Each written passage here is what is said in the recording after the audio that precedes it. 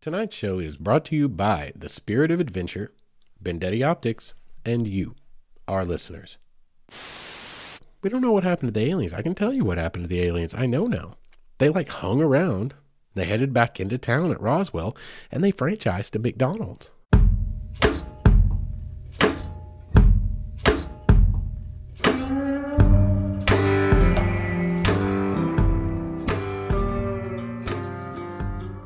What is up, all of you wayward souls, and welcome back to the Wayward Stories podcast. Wayward Stories is the podcast where we tell the stories of our adventures in wandering and wondering. Y'all, have we got an episode tonight? We're going to get into that, but before we get there, how are you guys doing tonight? How was your Thanksgiving? As you listen to this, Thanksgiving was just a few short days ago, and it was for me. Actually, I'm recording pretty much right on the cusp of having to drop this episode this week. Got a little bit ahead of production for a while there, but that is no longer the case, and these are hot and ready. This guy is coming piping hot out of the oven for you guys to enjoy. But I hope that you all had a good Thanksgiving. I had an excellent Thanksgiving, and you guys are about to hear about it.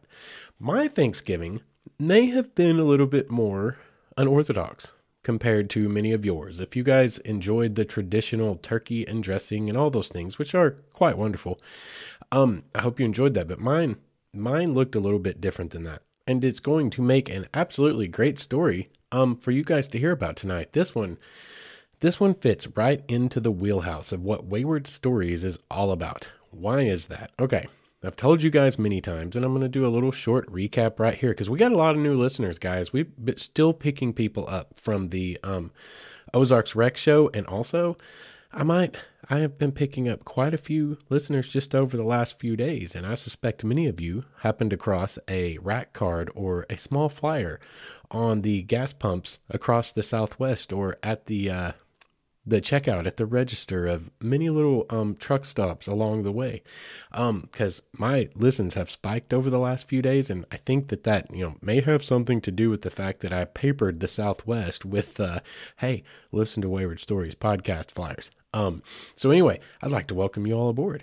But yeah, why does tonight fit? What is Wayward Stories all about, and why is tonight a perfect story? Well, as many of you that are longtime listeners know, I took a whole new approach to life after the very abrupt and rude restructuring of everything I knew in the world. It's quite traumatic.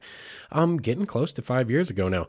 And I've talked to you guys many times. We do this every year about this time, that when we get around to the holidays, I'm not going to sit around and get depressed because I have no family to spend it with.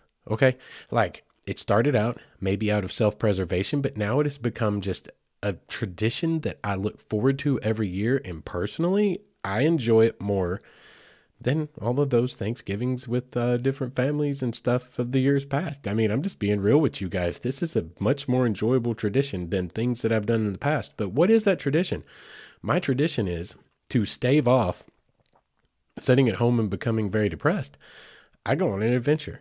And I find somewhere new to go. If I can afford a big one, I'll take a big one. If I can't afford a big one, I'll take a small one. Last year, it was hiking at Rush. That was actually over Christmas. What did I do at Thanksgiving last year? Anyway, around it just seems unfair to me to keep my daughter for myself. When you have a divorce and you've got your custody stuff lined out, everyone gets a holiday. It swaps back and forth.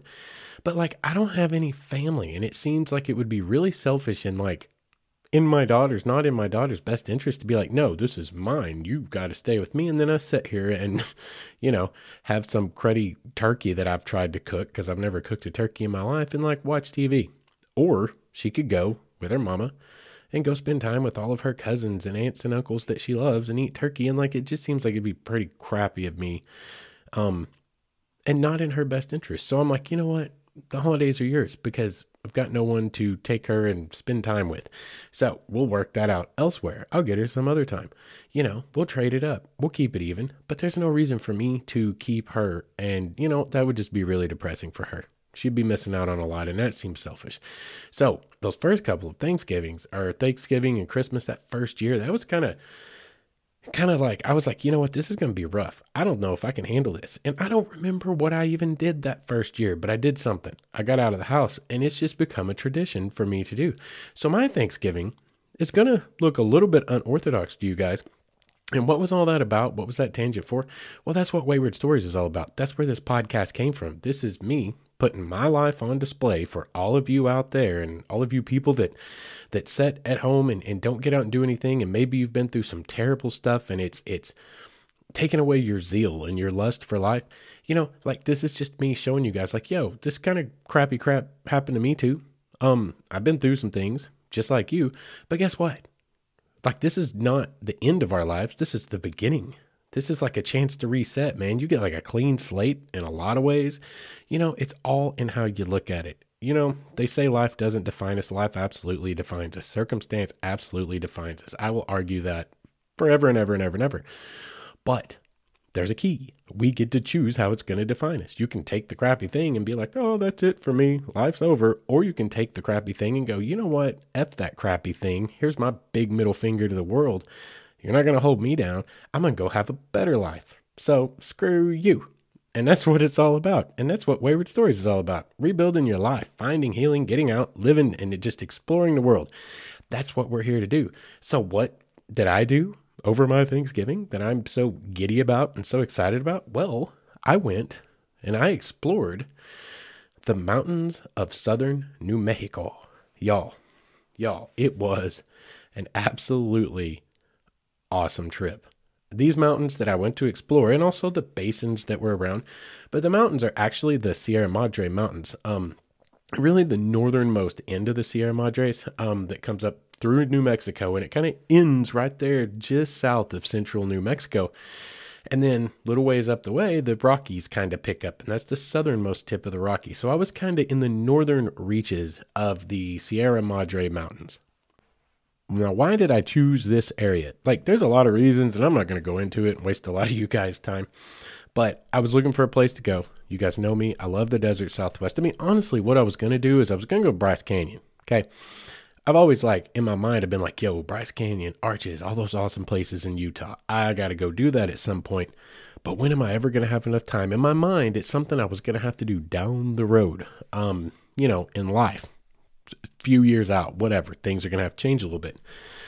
But this Thanksgiving rolled around, and the way it worked out, and I happened to have PTO for a change. I wasn't working for FedEx, y'all. It wasn't for the first time in my life. I'm not working for, or my life, in the last 5 years, I'm not working for Big Purple and having like a hell life right now. Because basically, the first week in November to the first week of January, your life comes to an end, and you work 1 billion hours a day for not enough money, and everyone out there hates you. Even though you're bringing them the things that they want and they ordered, for some reason they are unhappy. No matter what, even if it shows up on time, in perfect condition, doesn't matter. It has nothing to do with the fact that you're bringing them stuff they want. It's just like, you're a human face in their world, and they're miserable about everything else in the world. I don't know, but it was just a thing. It's how it always was. But for the first time ever, I'm not having to do that. And I actually had PTO at work. Y'all, that's like a whole new thing. So I was like, yo, what if I took the day off before? And that could have me like 4 or 5 total days for an adventure. And what if I just say, to hell with it? Your birthday's on Monday anyway. Yeah, as y'all are listening to this, my birthday was yesterday. Big whopping 42, y'all. I'm getting on up though, but I'm not going to let it kill me. I'm not ready to go yet, y'all. Death is not around the corner, at least I hope. So anyway, I was like, if I'm going to have my birthday, I got Thanksgiving. It's time for that traditional adventure anyway. Well, let's go with a gusto, baby. Let's go somewhere. So I started looking. I was like, yo, Bryce Canyon with that many days? That's a possibility. Bryce Canyon and, oh gosh, Monument Valley and Glen Canyon. Y'all, I've got to get there before. And who knows, the drought may last for the rest of our natural lives, but it also may rain 100 million gallons this winter. And fill up Glen Canyon again. But y'all, Glen Canyon, they're calling it America's Lost National Park. For any of you out there listening, consider trying to get to Glen Canyon before they fill that lake back up. If they ever get enough rain to start refilling Glen Canyon, try to get to Glen Canyon before it's flooded again. Like, there's actually a whole movement now trying to stop the refilling of Glen Canyon should there ever be more rain. I think they're calling it the Fill Lake Mead first movement, instead of Lake Powell, which is the one in Glen Canyon. Because apparently the scenery and the valleys and the canyons that have been exposed, that have been underwater since the 60s, are just mind blowing. But anyway, I was like, yo, that's a possibility. So I started looking into it, start trying to plan it out, okay, if I go this far on day one, I can get to here, and then I could do this on day 2, day 3, whatever. I was trying to plan it out, starting to put together the tentative preliminary plans. And then I checked the 10-day forecast, and I was like, yo, it's going to be negative 1 trillion degrees there. That, typically cold doesn't bother me that much, but I'm just like, yo, that might make for a really miserable 5 or 6 days, as cold as it's supposed to be there. So I was like, okay, well, you know what? That was going to be a little bit of a stretch anyway. That's a long stinking way. It's a lot of hours driving. What is a little bit closer? And I just started looking around, and what I came up with was New Mexico. And southern New Mexico, down around Las Cruces, I was like, yo, there's a whole lot of stuff to do here. You're only like 45 minutes north of El Paso. You're way down there. But there's a lot of stuff within a few hour radius of Las Cruces that's really awesome. And for me, the anthropology nerd, the history nerd, I was like, yo, we got some freaking ancient cliff dwellings. We've got the history of, down there in the Tularosa Basin, y'all, White Sands Missile Range, that's where we, the Trinity site, where we tested the first nuclear weapon and brought death to the world on a massive scale. The White Sands Missile Range, like there's the German V2 rocket launch sites where we tested and kind of reversed engineered the German V2 rockets that we captured in World War II. And y'all, history for days. Stagecoaches, mining towns, all of the awesome Old West things set in absolutely gorgeous mountains that are just reminiscent. I know many of you have been through the Rockies, if not down in the Sierra Madres. So for the rest of us that have only been, and seen the Rockies at some point in our life, everyone's gone to Pikes Peak or whatever, it's like that. It feels like it. It feels like it. It's freaking amazing. So anyway, I set in mind, I was like, that's not that many hours drive. That would give me the maximum number of hours to accomplish the maximum number of things and explore that area. So that's what I did. I set out to go and do this thing. And that's what we're going to talk about tonight, is the story of the many adventures I've taken over the last 4 or 5 days. And let me tell you guys something. I rolled in yesterday evening pretty late. Oh gosh, I was about to yawn. Did you hear that coming on? I was able to stave it off. After like 5 days of just going with my hair on fire from the butt crack of dawn to way past the butt crack of evening. And, I'm looking worse for the wear. Any of y'all watching on YouTube, man, I look like I've been through it, because I have. It has been a heck of a journey, but to me, this is living life. This is what it's all about. Out there by the seat of your pants, all the hours, burning the midnight oil to explore and adventure and find everything that I could possibly find to get into that could both excite and soothe my soul. Y'all, that's what this is all about. That's what Wayward Stories is all about. And I've got the perfect story to share with you guys tonight. So we're going to get into it. It's going to be kind of a travel log, honestly. I'm going to tell you day by day what I did, and I will expound and elucidate on all the different little things as they come up here. But we're just going to get started and basically start with day one. The way I like to travel, I like to use the last day of work that I have to work. I like to use all the hours until like maybe midnight, as late as midnight, if I can, to get started on a long journey somewhere. Because basically you get off work and you buy yourself a whole half a day if you're willing to go drive 6 or 7 hours right after work and shack up at a cruddy little hotel room somewhere. Or if you're fancy and bougie and have a lot of money, somewhere really nice. But you're basically, for me, I'm like, yo, I'm just sleeping here for like 6 hours and then I'm on the road again. It's more functional. It's more of a practical decision. Eat up hours on the journey before the journey even really starts. And it's kind of a jump start. It's kind of a way of getting a jump start. You just have to pack ahead of time, which is what I do. Get ready to go, get everything packed a couple of nights before, get the trip plan laid out, which for me is simple. We've talked about this before. It's kind of how I like to roll. I know when I'm starting, I know when I'm ending, and I'll have some like pins dropped in there randomly. Like, okay, A few of the pins are going to be, I know I want to do this. I know I want to do this. I know I want to do this. Or maybe 3 or 4 things you identify, have to see those, and everything else is an adventure. And also, okay, it's going to take me this many hours to drive to where I'm going. So this gives me this many hours in each day for whatever. And you kind of just have a few little broad ranging ideas. But essentially for me, it's pretty simple. Make sure I hit these things that I want to hit at some point in this trip. And let's go, baby. Let's freaking go. And that's part of the love of the trip for me, guys. And I think that's what resonates about this show with so many of you, and why so many of you are listening now, is because it's almost like controlled adventure in a way. It's like, okay, I'm a grown up. I have a job. I have a child. I have responsibilities. I have all these things, but I still crave adventure. I still crave new experiences. So if I can just set my window responsibly, here's the window of time I have to go be irresponsible. That's what it is. We're just setting parameters for irresponsibility. Okay, I've got 3 days, 4 days, 5 days, 1 day to be irresponsible and just go live by the seat of my pants and eat junk food or whatever the hell I find at a truck stop along the way. That's what it's all about. Just going out and living, man, and experiencing it.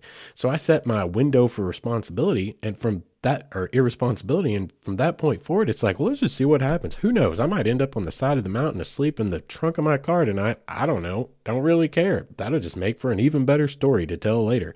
It's all a part of the adventure, right? So that right there is kind of how all of my journeys begin. It's like, here's my window and let's go. So what I did is I left and I got out on the road after work. And my goal is always, if I'm heading west, I live in Fort Smith, Arkansas. If I'm heading west after work, even if I get off at 5 or even 6 o'clock, which isn't best case scenario, it's only 6.5 hours to Amarillo, down to Amarillo, right? If I can make Amarillo by morning, then I know I've got a huge chunk of my drive out of the way. And for me, when I'm heading west, at least, I've got the biggest chunk of the ugly part of my drive out of the way. You know, I grew up in Oklahoma. No offense, you Oklahomans. I'm very proudly a native of Oklahoma. I love my home state. But once you get on towards Oklahoma City, from Oklahoma City on to the Texas border, it's just, there's nothing. It's nothing. It's nothing. I mean, it's almost worse than Kansas, because at least in Kansas, you got wheat fields, right? This is more like dusty nothing. And then there's more of it. You get into Texas and it's like, oh, look, just more Oklahoma, until you get to roughly the other side of the Texas panhandle and you cross into New Mexico. And when you cross into New Mexico, it's almost like someone flips a switch. It's like suddenly, oh, look, there's a mesa in the distance. And, it's not like immediately just awe-inspiring, but it gets way more interesting almost as soon as you hit the state line. You see mesas in the distance, it starts to really become deserty desert. You start getting attacked by tumbleweeds at high speeds going down the interstate. So for me, if I can get all of the western half of Oklahoma and a good chunk of half of the Texas panhandle out of the way after dark, when I can just chill and turn on a podcast that I want to listen to, like one of my favorite shows out there, and just cruise through the night. Just like the old days, man. I think of them over the road and long haul truck drivers out there driving through the night, burning the rubber off those tires, listening to AM radio. I love listening to the podcast that I enjoy to listen to while I'm out there just cruising in the night. And that alone is a very soothing and enjoyable experience for me. So if I can get that out of the way, then, I've got a big jump start. I'm cooking with fire at that point, right? So that's what I did. Rolled on to Amarillo and got put up by fairly early, because I actually took a couple hours off early the day that I left, because I still had a little extra PTO in addition to the day I was taking. It's like, well, let's get out of here at 2 o'clock. Why not? Let's go. So I did that, got to Amarillo at a decent hour, set out at a decent hour, and found out relatively quickly, because usually I'm still kicking down 40, right, if I'm heading towards the west. Well, in this particular case, the fastest way to Las Cruces and where I was going happened to go very near Roswell, New Mexico. And I was like, I have to go to Roswell because I love all kinds of weird stuff, y'all. It's Roswell. I mean, even if you're not into weird stuff, that's just pop culture famous Roswell. The famous UFO incident in Roswell, New Mexico. And they got a lot of cool stuff there, y'all. They have a lot of cool stuff there. So I was like, we're going to go to Roswell first. We're going to kick it down, and you come out of Amarillo a little bit south, and then you just start winding across the Texas panhandle and basically eastern New Mexico. And it turns out that eastern New Mexico, south of 40, is just more Texas. And Texas is just more of western Oklahoma. And it was like that first 6 hours of the drive the next morning, I was like, yo, this sucks. I'm ready for this to be over with, because I personally enjoy driving through the gorgeous mountains of New Mexico, but towards the southerly end of it, ain't a lot there. It's just a lot more Texas again, which is just a lot more Oklahoma. So anyway, I get on down though to Roswell, and I go check out Roswell, get my picture, your obligatory picture at the Welcome to Roswell sign, which is pretty famous at this point. Like, everyone's got to have their selfie there or whatever. So I went and did that, took pictures of that, ate lunch there in Roswell, and stopped by the McDonald's. Okay, see, everyone's always wondered, there's the famous tapes of the alien autopsy. These were supposedly the aliens that were found at the famous crash at Roswell. But nobody really knows. They're like, where are the aliens at? We don't know what happened to the aliens. I can tell you what happened to the aliens. I know now. They hung around. They headed back into town at Roswell, and they franchised to McDonald's. Y'all, it's literally a spaceship. It's a McDonald's with a spaceship on the end of it. And there's even a couple of life-size aliens standing outside pointing at the McDonald's sign.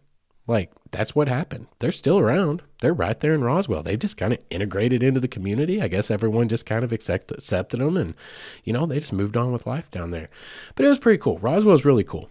It was a pass-through for me because it was a drive day to where I was actually going. So I didn't get to stop and spend a ton of time in Roswell.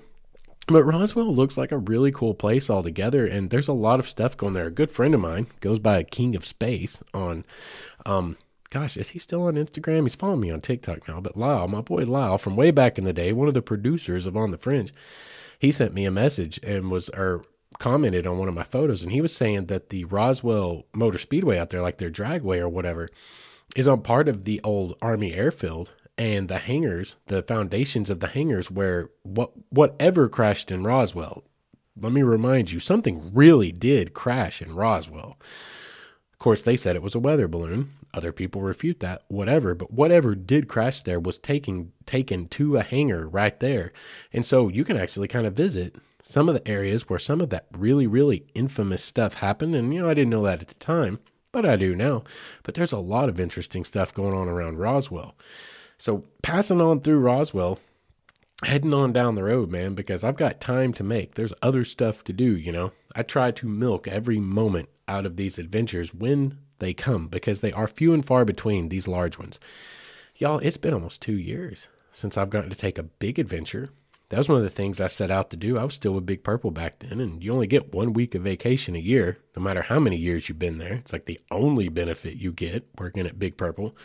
And I was like, I've never earned a vacation in my entire life from any job I've ever had. That's being uneducated in America, right? You just don't get to have good jobs where you get vacations.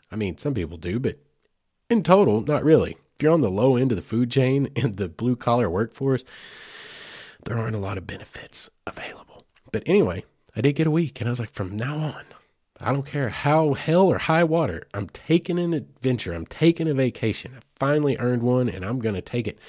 And year one, went to Chattanooga, picked up my boy Jason, my best friend in the whole world, my brother, and we drove up into the Great Smoky Mountains and camped and fished our way down through there, hammock camped and fished our way through the Smokies. There's an episode about that. If you go back through the back catalog, you can find it. Pretty good ways ago, probably in the first 12, 15 episodes, somewhere in there.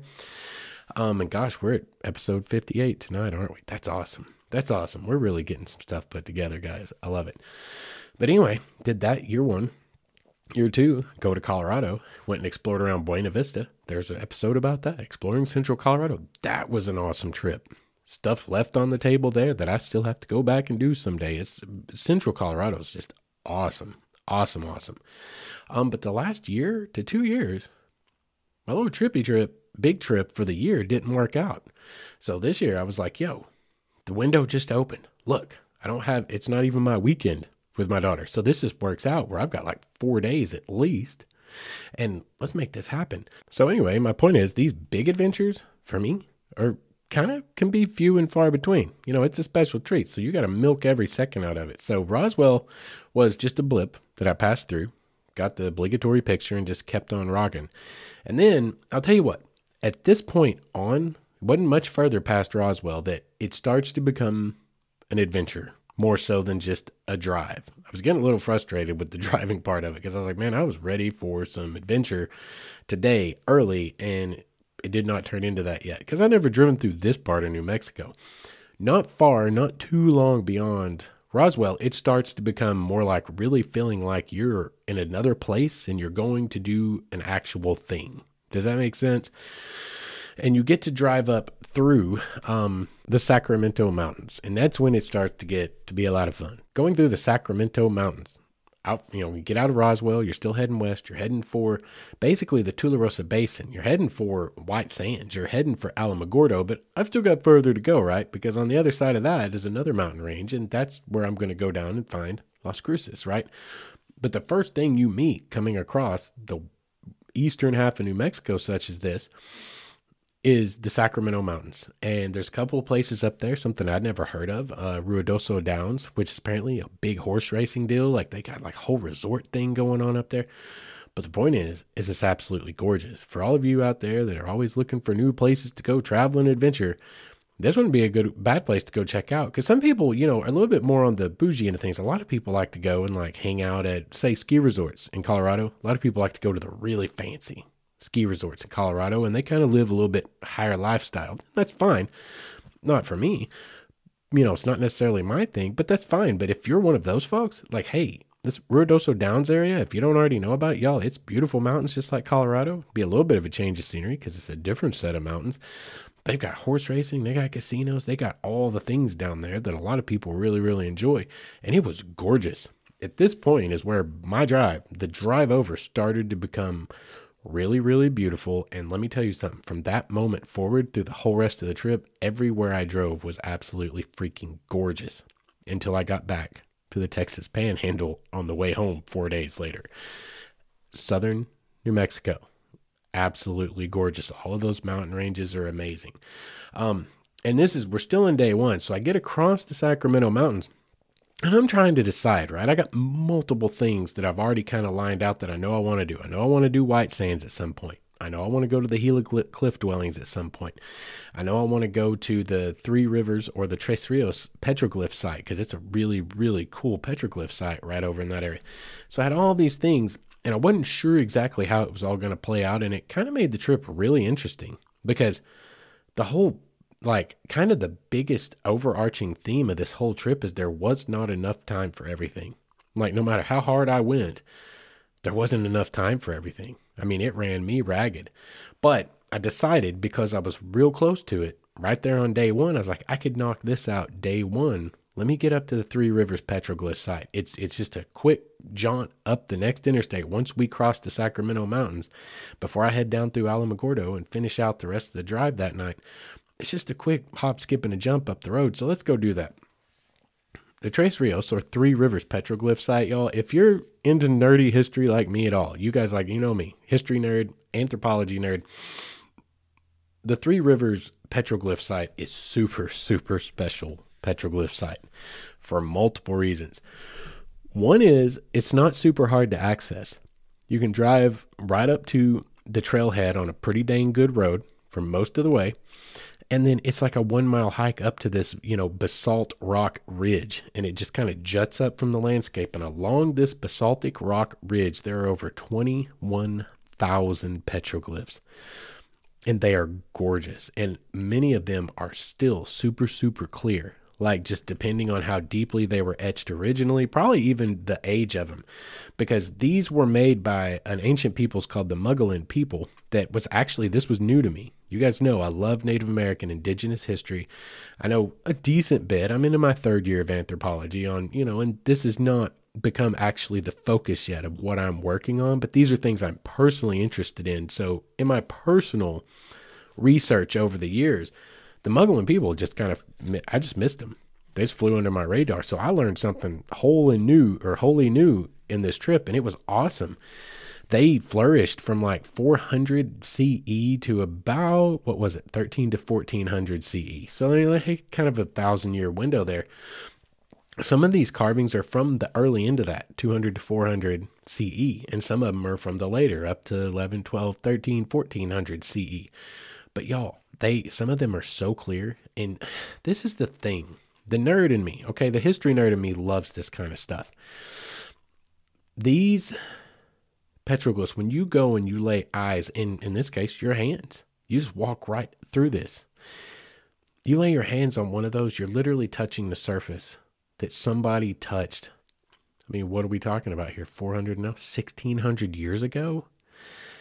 There's like a very real, very palpable, at least for me. Maybe it's because I've got a great imagination. I don't know. But there is such a real human connection to a people from freaking 1600 years ago. You can almost, if you can let your imagination wander, you can almost see it. You're standing in the same place, like your feet are on the same earth, looking at the same rock face.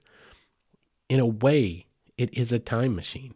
You step back in time and your hands are on the same surface as the maker of that incredibly detailed and awesome looking bighorn sheep with like 3 arrows sticking out of its side. Those pictures give you a glimpse, a window into the mind of ancient people 1600 years ago, indigenous peoples, into their life, how they lived, what it was all about, and what it must have been like for them. And when you can do that, you start to understand how we all are humans. And how would you react if you lived in that kind of time frame? How would you survive? What would it be like? And you start looking at the phone in your pocket that you're taking pictures of the damn petroglyphs with, and it's like, wow, what a contrast. Wow. Like that kind of stuff, there's connections in humanity that occur. That to me is the value of anthropology and archaeology and history, y'all. That is like applied anthropology, is when you can make a connection to the peoples that did a thing, at least mentally, and kind of recognize who they were, where they were coming from, what they were all about. And then you can start to see the evolution of our species in a societal way to who we've become today. And there's something really, really, really valuable about that. To me, I mean, there's a lot of things valuable about that. And one of them is just simply appreciation for what things are like now compared to how things were then. Any way around it, I will save you guys any further nerding out on my part, at least for this portion of the episode, because we're going to get probably back into that again here in a little while. But it was a really, really cool thing to check out. You guys, if you're ever down there in the area, if you are interested at all in Native American rock art, in petroglyphs, in ancient cultures, the Tres Rios petroglyph site, north of Alamogordo and White Sands, y'all, it is an awesome place to check out. It's one of the most extensive and important petroglyph sites in the world, with over 21,000 petroglyphs. You could explore all freaking day there and just find all of these amazing representations of themselves, of their ceremonial mask, of the animals they hunted. It is a view into their mind and into their world, y'all. It's an awesome place. Awesome place I never even knew existed until I took this trip, which is another reason I think travel and adventure is so stinking important, because it broadens everyone's horizons. Like, we learn, we become broader. Our intelligence base becomes broader every time we go out and see something new, learn something new. I just think that's good for like humanity in general. Personally, that's just my personal point of view. Anyway, wrapping up on the petroglyph site, the rest of the drive was literally right at sunset. Okay.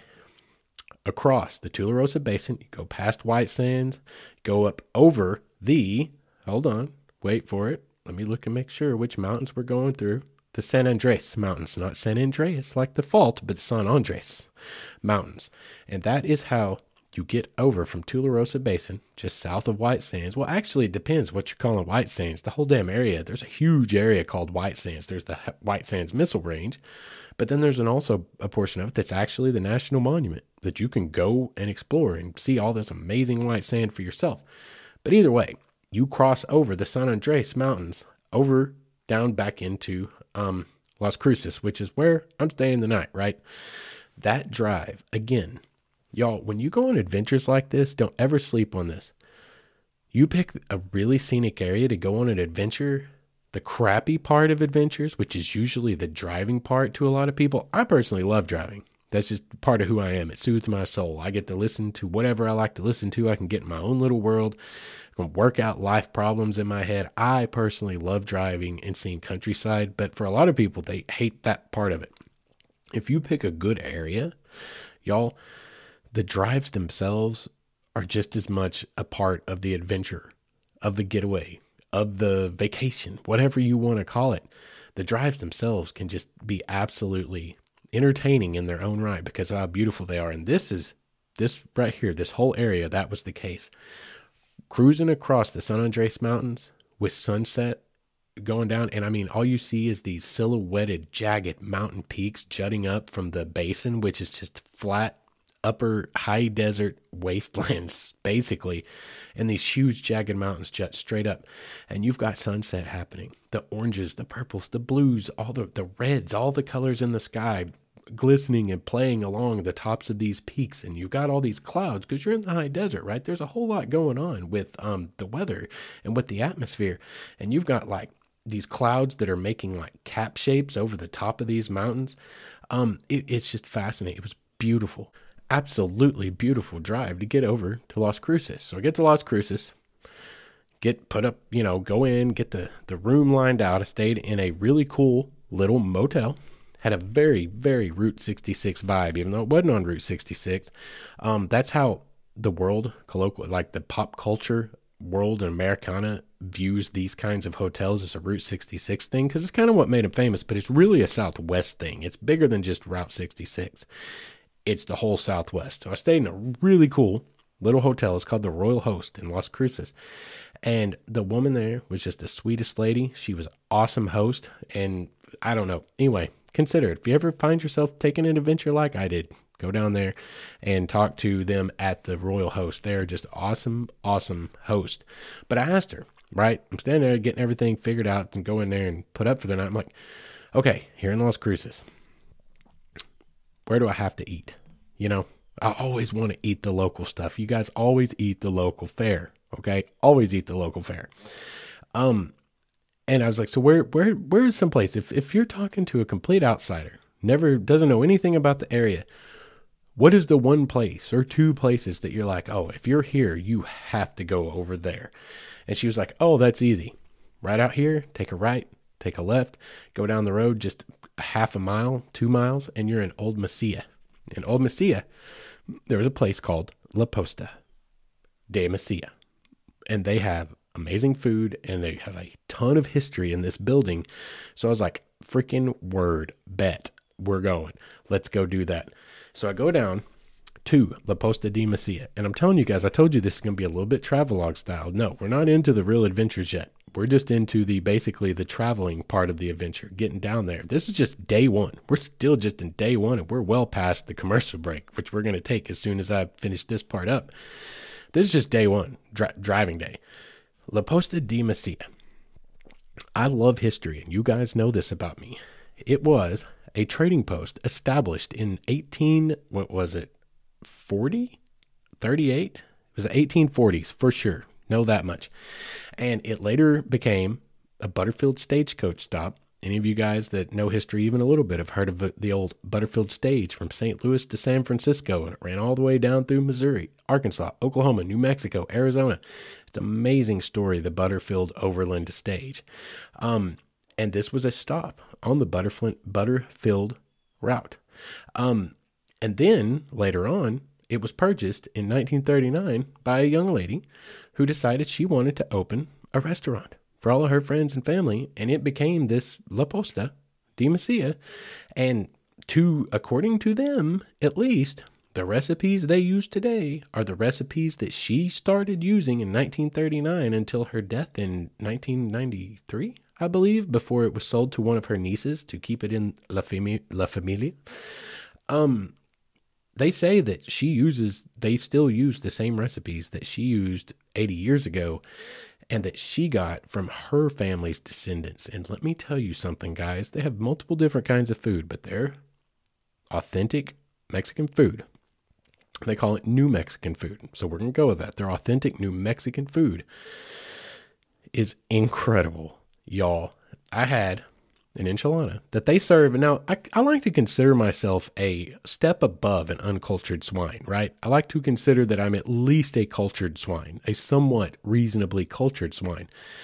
I'd never heard of this, but they serve their enchiladas pancake style. And they're not like a wrapped enchilada like we know them, kind of like a little burrito, in shape and function. No, looks like a hamburger if you were to kind of pick it all apart. It's pancake style is what they call it. Whatever that means, it tastes wondrous. Okay. Whatever it means, it is incredible.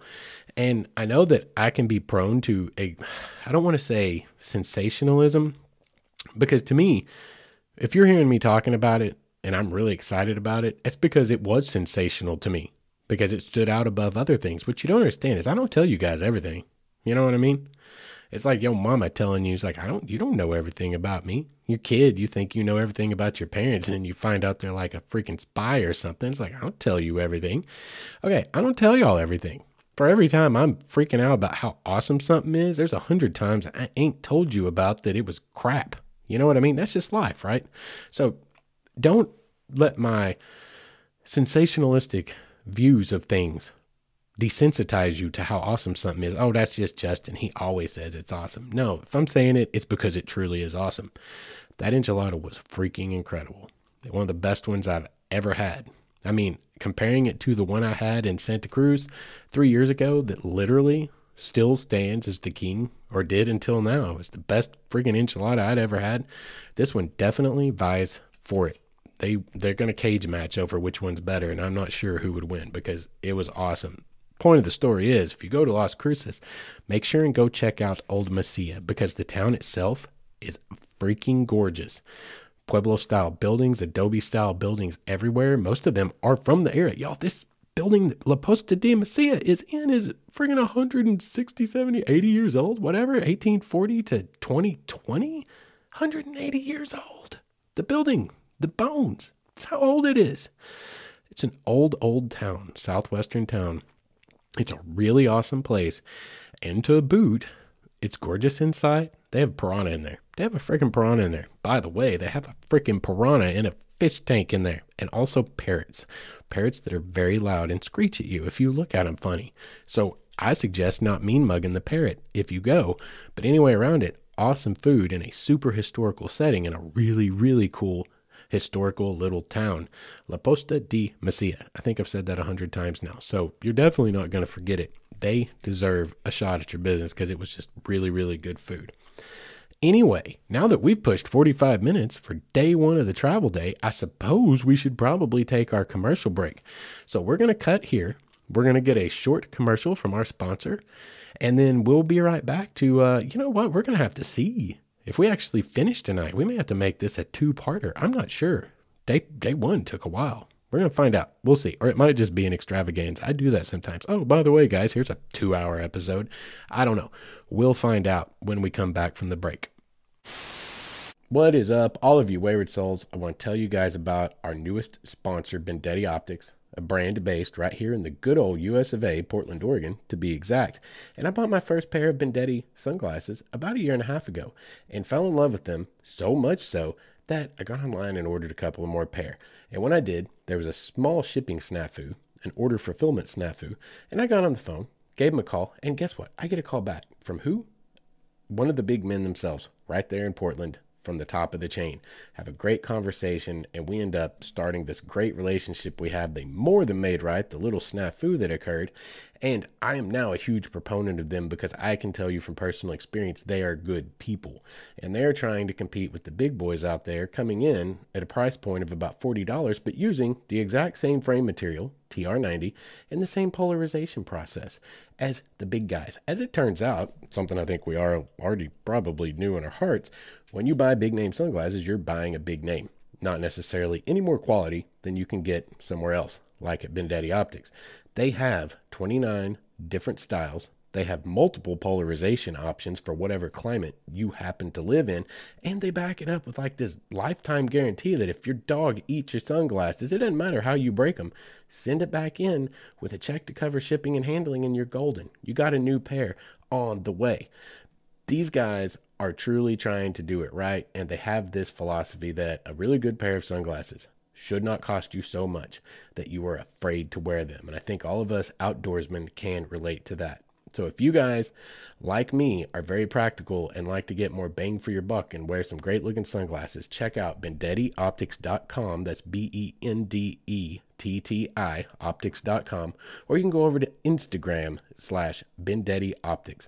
And that I highly suggest, whether you buy a pair or not, just to check out the cutest pupper you'll ever see modeling sunglasses.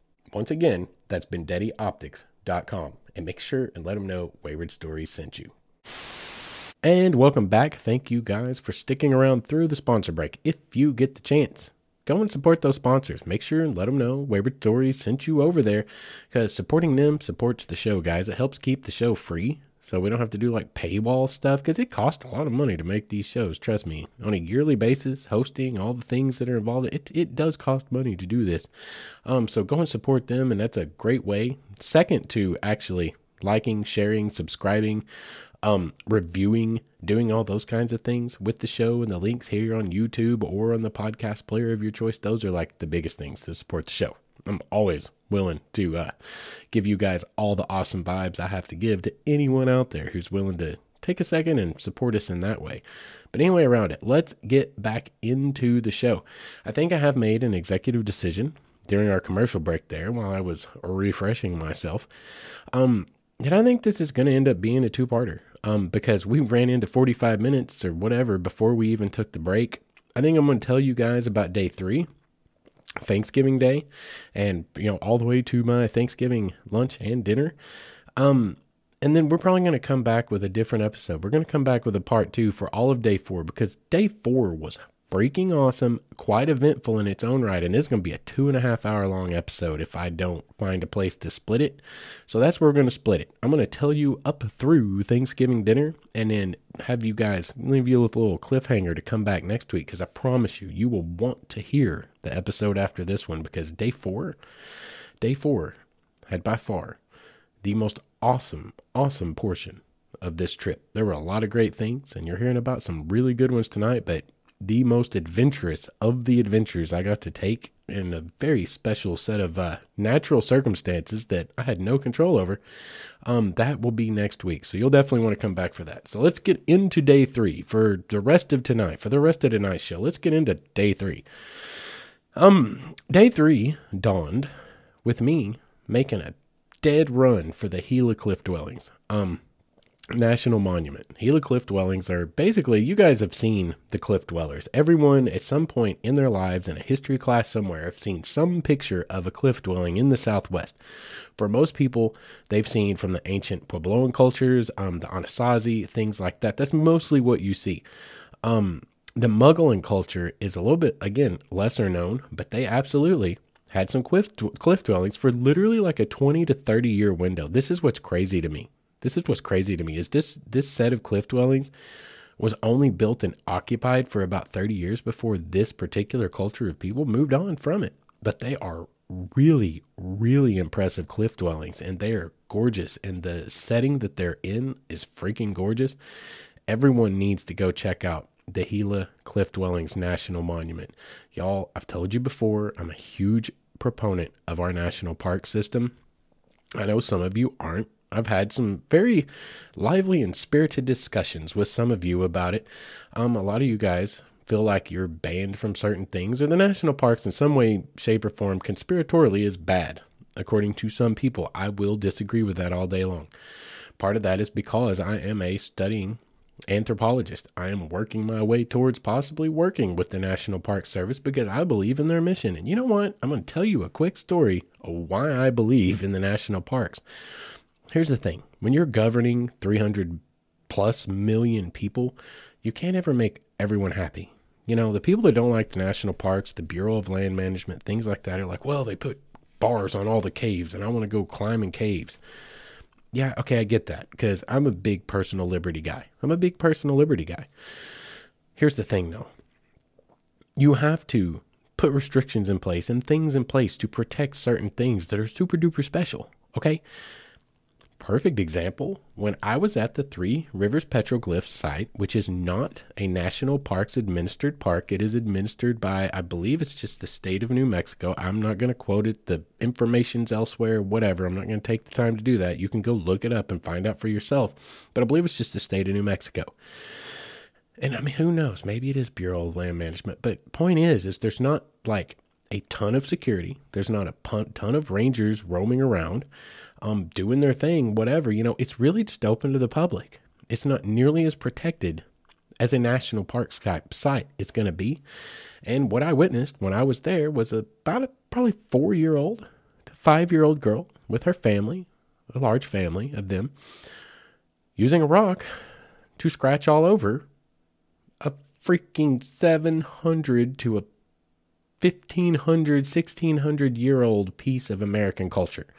Literally a window into the past, into a people that no longer exist, and we're not even sure about their descendants. To be honest, they kind of came from very mysterious beginnings, and we don't know. There's 3 or 4 ideas of where they might have come from, originated from, their genesis, and there's not any provably known links to any modern indigenous peoples.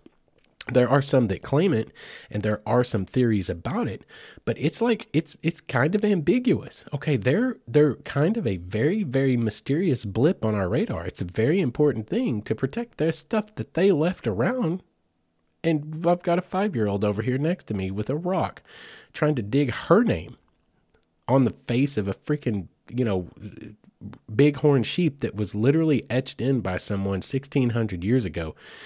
The only form of writing they had that we know of, and the way that they expressed themselves and expressed their culture and probably religion in these rocks. And I got a 5-year-old over here scratching onto the surface of these rocks. That's why I'm a big proponent of the National Park Service, because this is not the only time I have ever witnessed with my own eyes something absolutely amazing being destroyed by, people. Okay?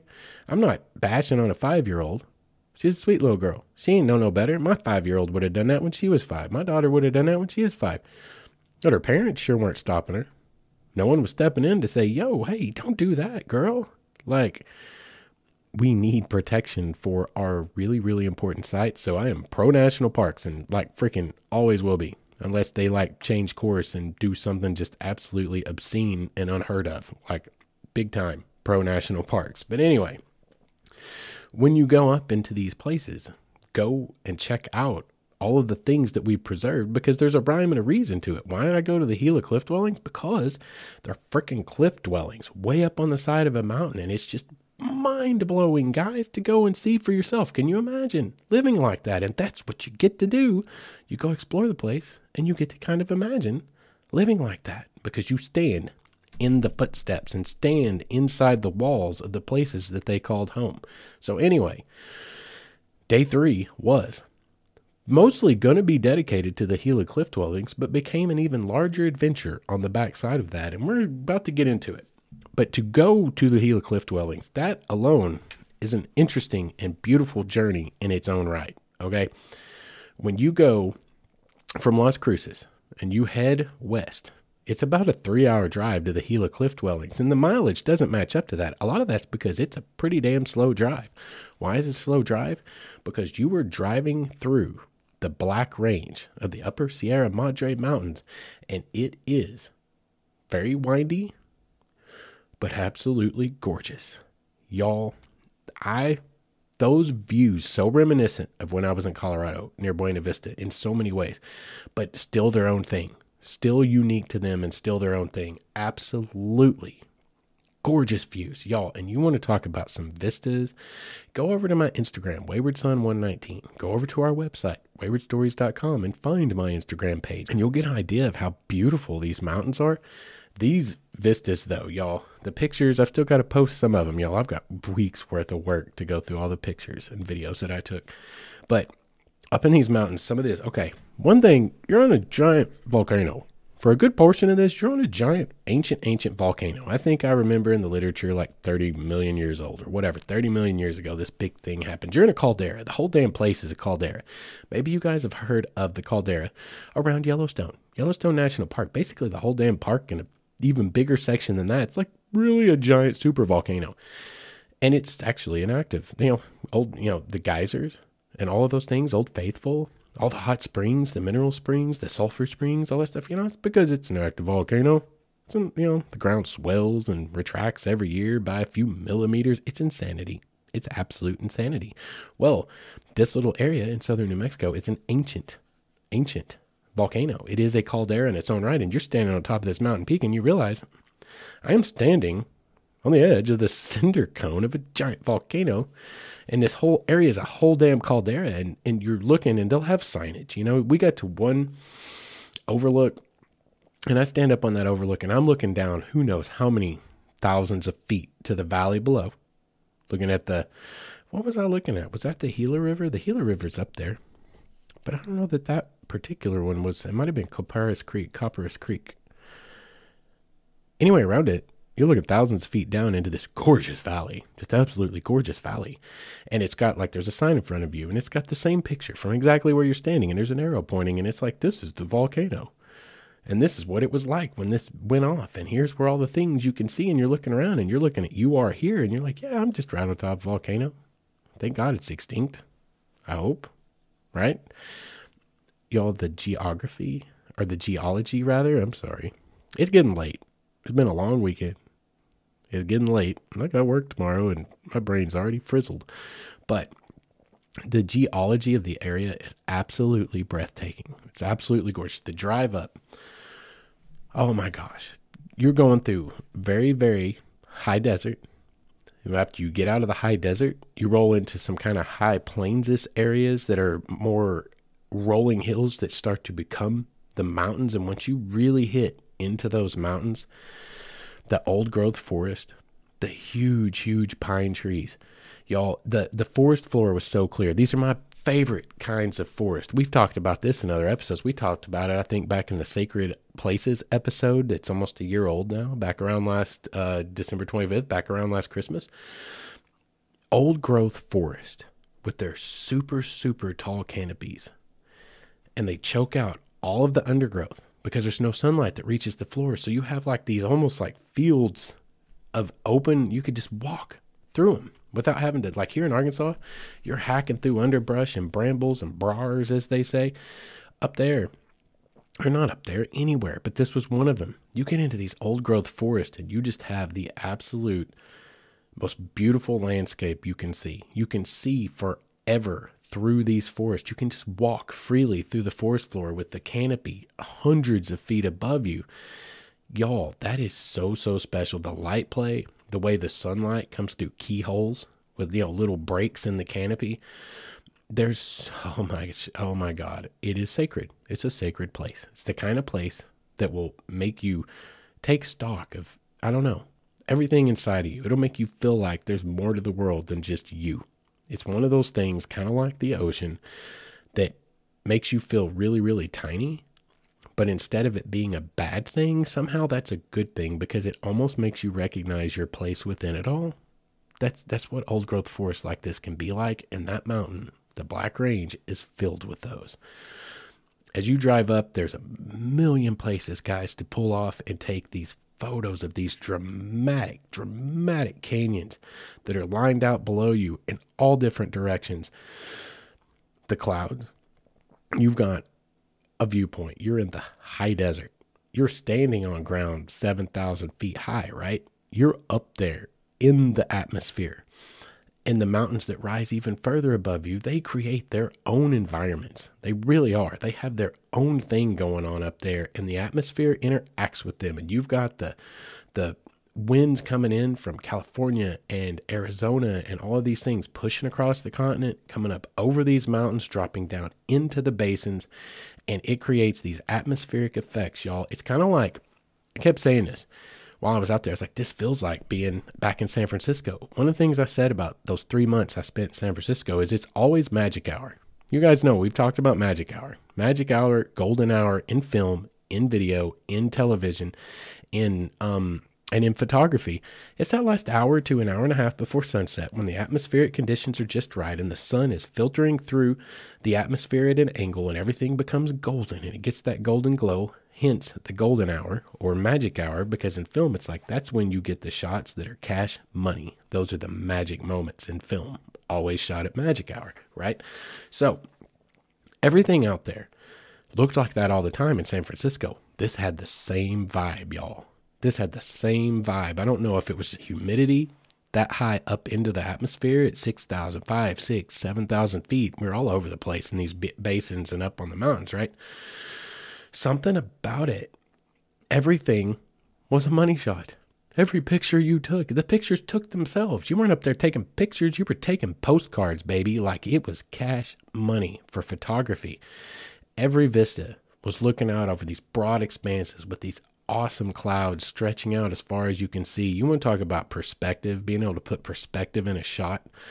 You're trying to get, a little bit of foreground of some awesome bush or some tree in front of you, juniper tree or what the hell ever, and down there that you're looking at, there's so many things to pick from. Cactuses, junipers, this, that, the other. But like right beyond it, it drops 14 freaking 100 feet to a valley below that goes into another valley that goes into a vast expanse of the basin to the west, the Tularosa Basin or whatever. Is that going to be Tularosa right there? No, that's on the other side of the next mountain range. But the basin right there that you're looking at, off into the distance to another set of mountains starting to peek up over the horizon, and you've got this cloud, these clouds that are stretched out across the sky. You want to talk about perspective. You want to talk about taking a cinematic photograph, baby.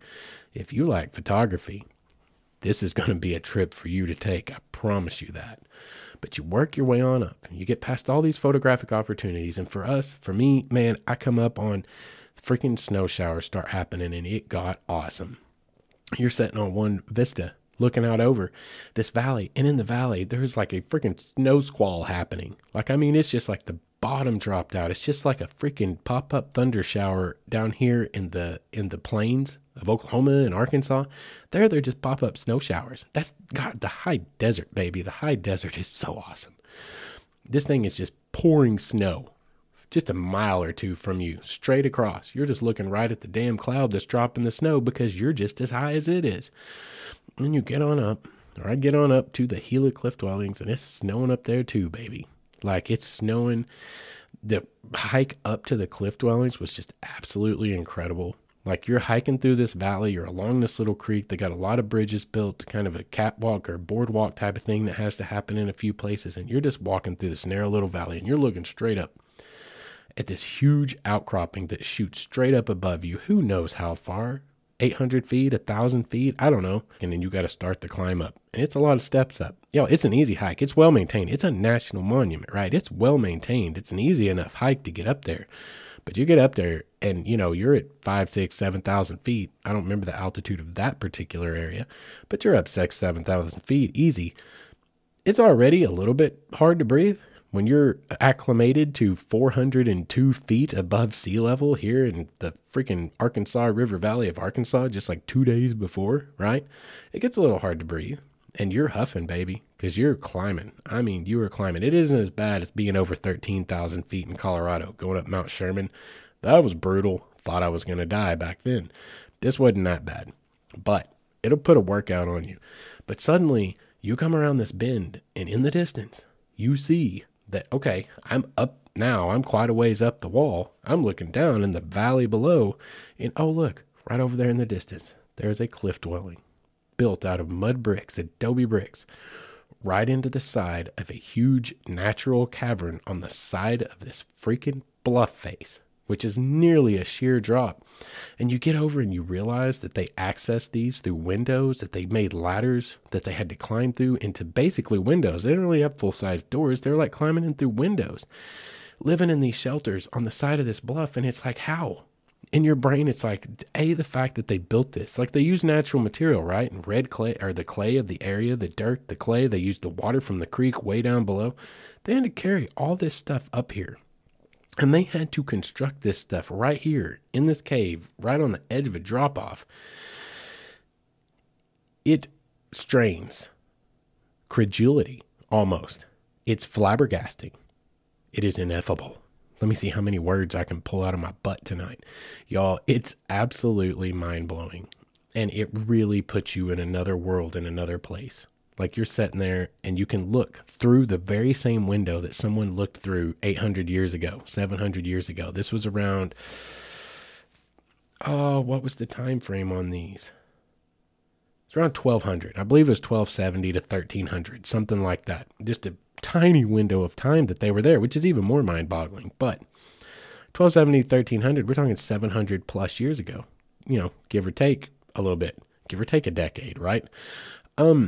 But you're looking through this window, but your hand's on the corner of it, and you're like somebody else's hands, probably little children's hands from that time, or right here on this same window sill, so to speak, whatever you call it, but just the bottom of the window, looking out over this valley, looking down through all the forest and on the forest, and you've got snow coming in, falling out of the clouds that are basically not much higher than you are already at.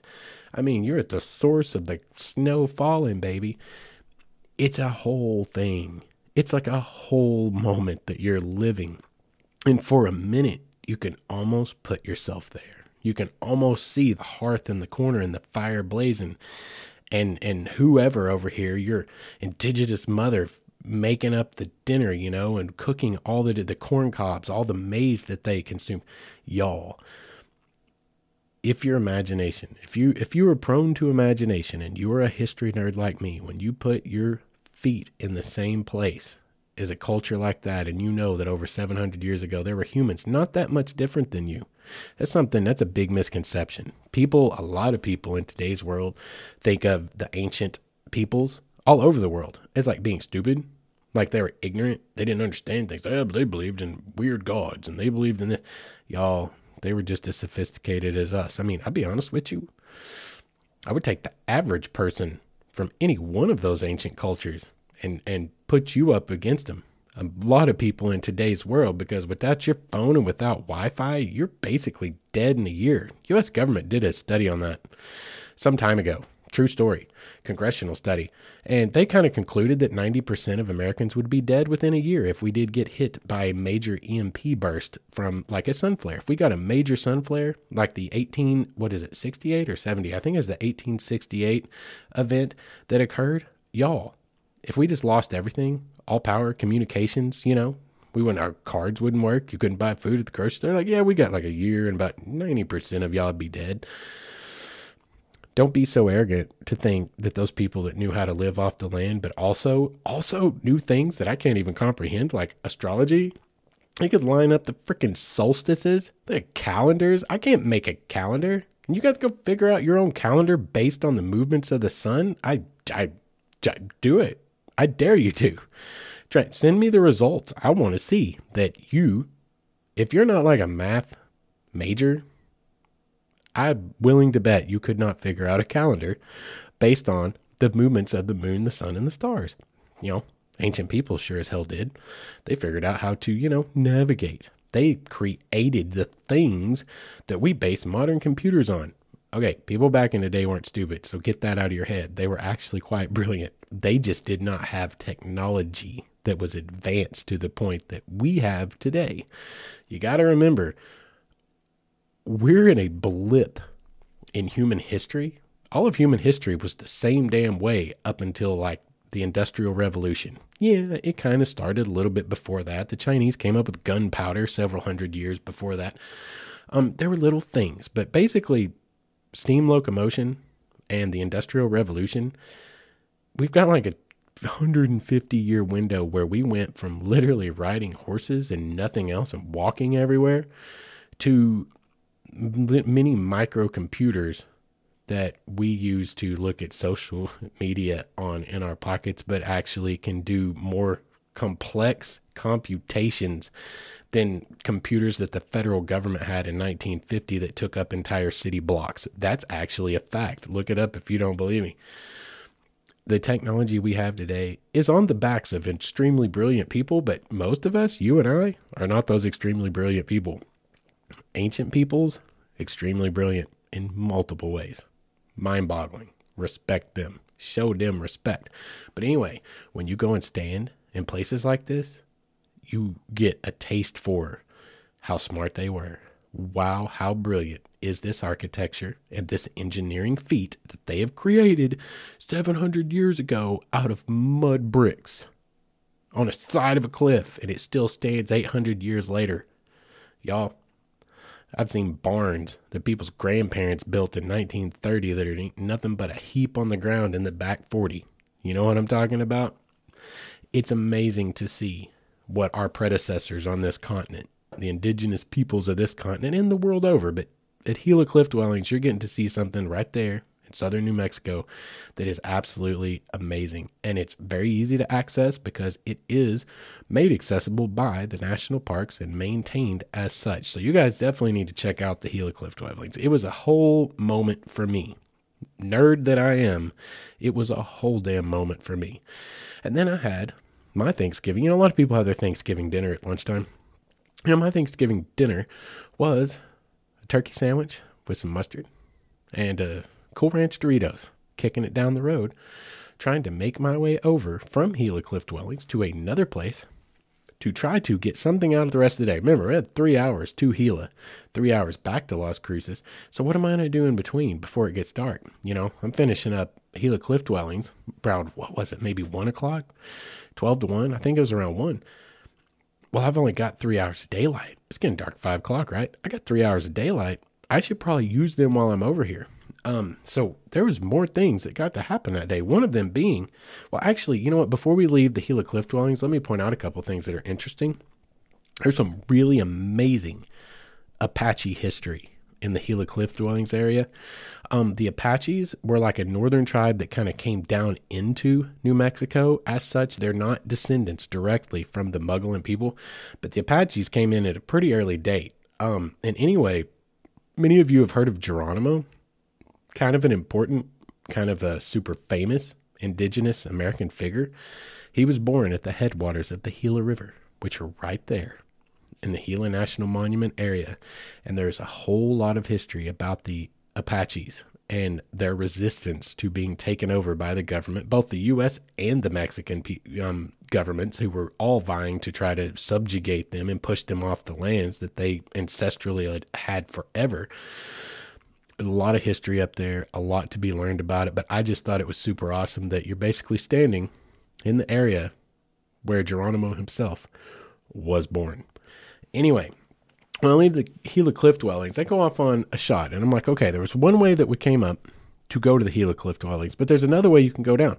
So I went down the other way because it takes you through a whole nother stretch of awesome forest and a whole nother stretch of more freaking amazing pictures and vistas on tops of these damn mountains and on top of these ancient volcanoes, looking down into the caldera and all of the awesome geology. Y'all, the pictures are incredible, but there's a couple of towns like Pinos Altos, which is an old mining town. They've got a really cool little area. You just shoot off of the road on the way back down from Gila. You go through their town, take a little detour, and you're looking at ancient, one of them's a theater from the 1860s. I think that's when it said it was established, the quote-unquote late 60s.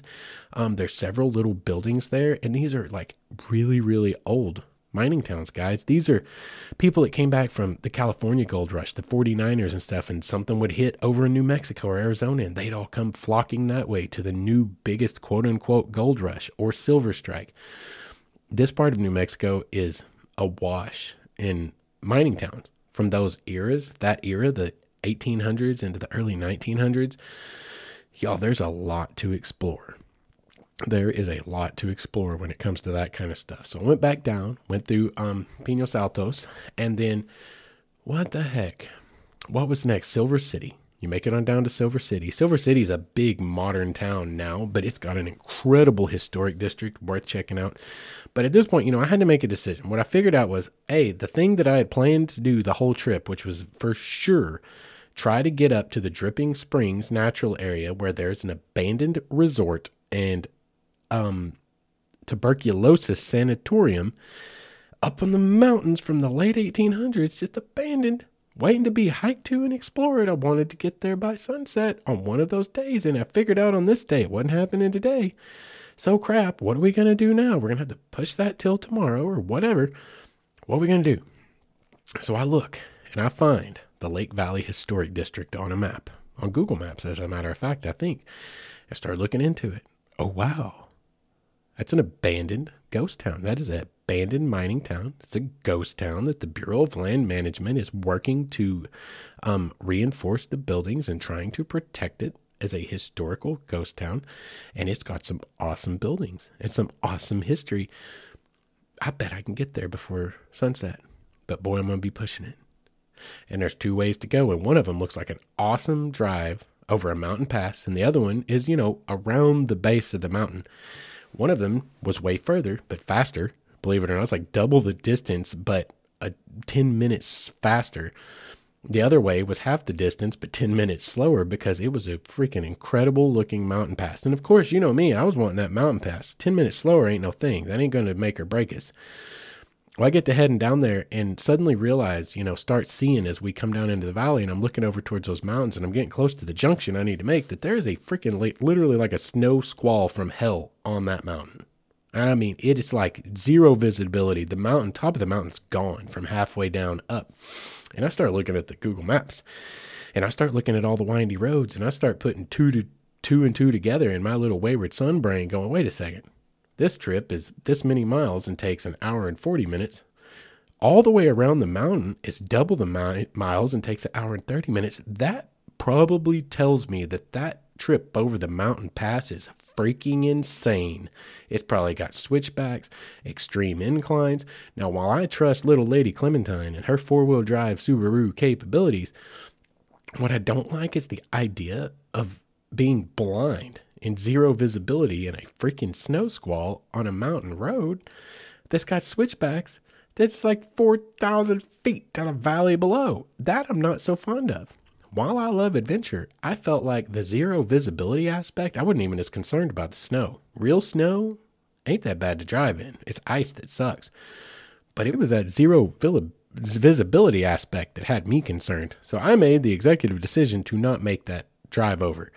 And in the end, when we got back around the other side to Lake Valley, looking back up at the top of that mountain, I was like, God damn, that was a good idea. That was a really good idea. I made the right decision, as much as it made me sick, because I was like, there's an adventure up there waiting.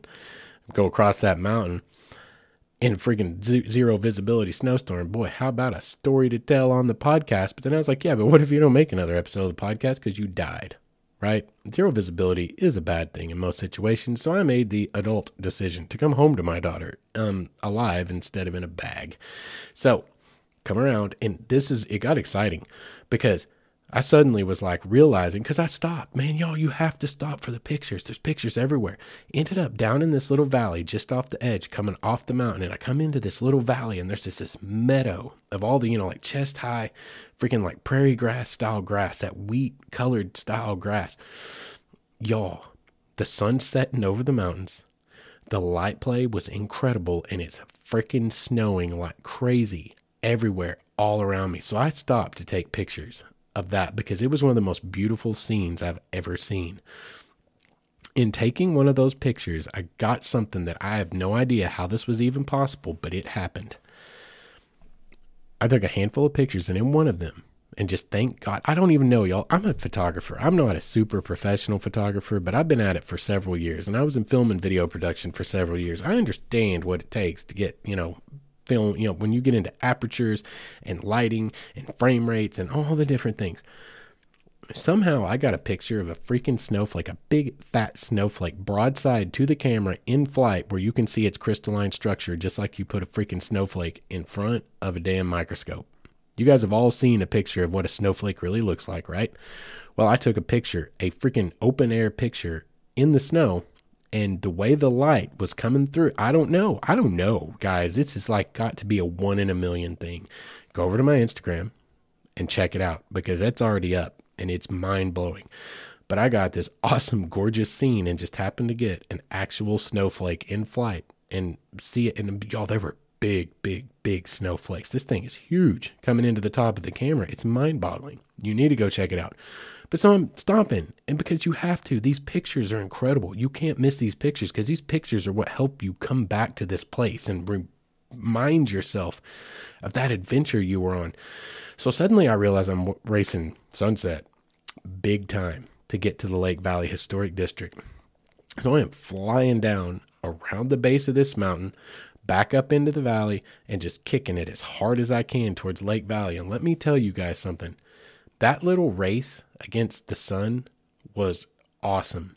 That sunset coming across that valley, across that wheat style grass, that upper high plains prairie grass, with the snow everywhere and snow clouds in the distance and snow on top of all the damn mountain peaks in every direction you looked. Y'all, it was a alien world that I was racing through on the way to this Lake Valley Historic District. It was an alien world. It was another world, the world of 1850s and 1860s and 1870s America, where prospectors and gold miners and silver miners and the ranchers, farmers, the pioneers, the ancient indigenous peoples, well, not ancient, not in the 1870s, but the indigenous peoples, it's the places that they lived in the high deserts, up in the mountains. And it was absolutely otherworldly and an incredible experience. It was so beautiful, man. I took a bunch of pictures. You need to go over there and see them. But you get out to the Lake Valley Historic District, totally an adventure you need to go on, y'all. You can drive right up to it. It's administered by the BLM. You get out and walk around.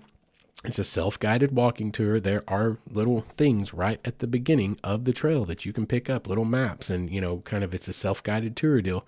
And you can walk you all the way through there. And they've got a restored and reinforced the old school building, and they're slowly working their way through the few other buildings that are left in town. There are abandoned mines all over the side of the mountain. There's abandoned equipment here and there and yonder and everywhere you look.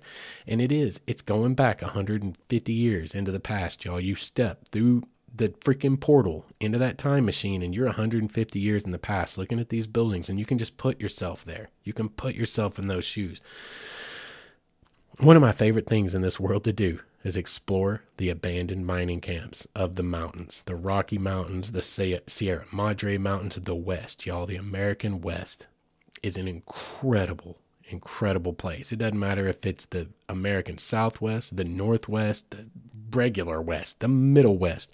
The western half of the United States of America is it's an alien landscape to the rest of us that live from essentially the breadbasket of America. You run down through the Dakotas and Kansas and Nebraska and Oklahoma and Texas, from there to the east.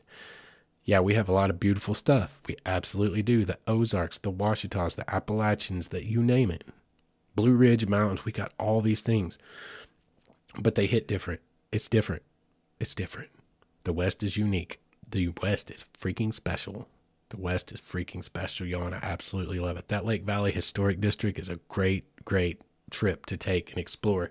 And they've even it's on what they call a backcountry byway. And it's a federal thing. It's a Bureau of Land Management thing. They call them backcountry byways. And this was a new one for me tonight.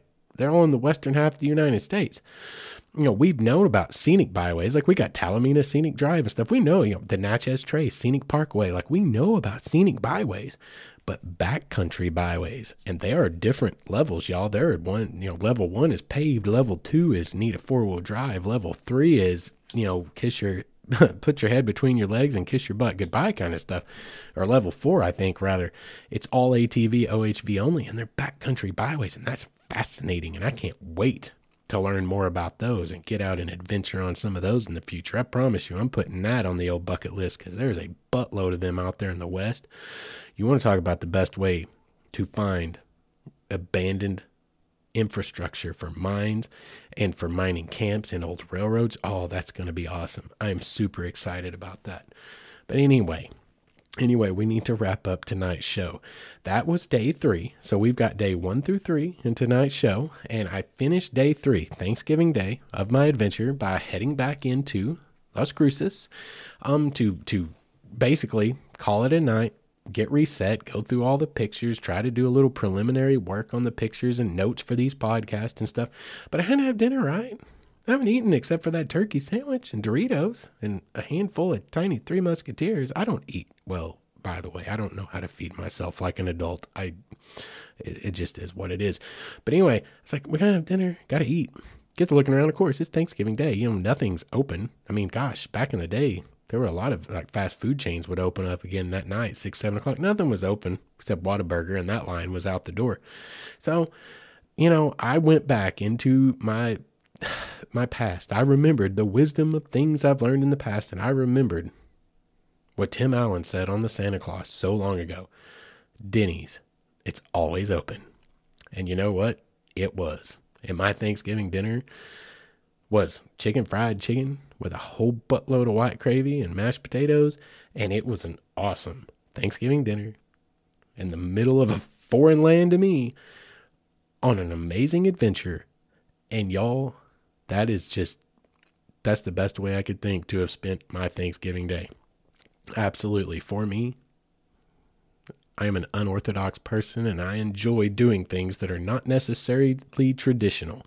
So just if any of y'all are out there like me, the unorthodox people, the non-trads, the black sheep, the weirdos, don't feel bad, because you got at least one ally over here. You're not the only one in the world. Don't think you're the only person that likes things weird. Let's make it weird. Anyway, that's going to wrap up tonight's show, guys. Thank you for listening to this freaking hour and a half long show. I hope you'll come back for the next episode. Trust me, it's going to be worth it. You're going to want to hear about that abandoned tuberculosis asylum, the Van Patten camp, the abandoned resort up on the side of the Oregon mountains.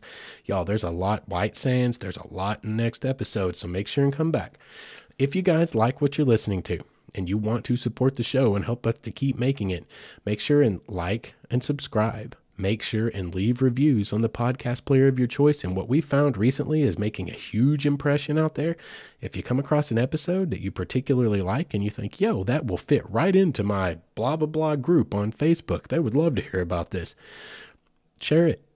Click that share button and put it in there, man. We get huge spikes when people do that. It's super helpful. If you guys want to do that, you feel free and you will have my eternal gratitude. For tonight, we're going to wrap it up. Guys, I've enjoyed having you here. I look forward to seeing you again in a couple of weeks. Until we do, you guys stay safe out there. Get out, be weird, find some life to live, and don't forget to be good to each other.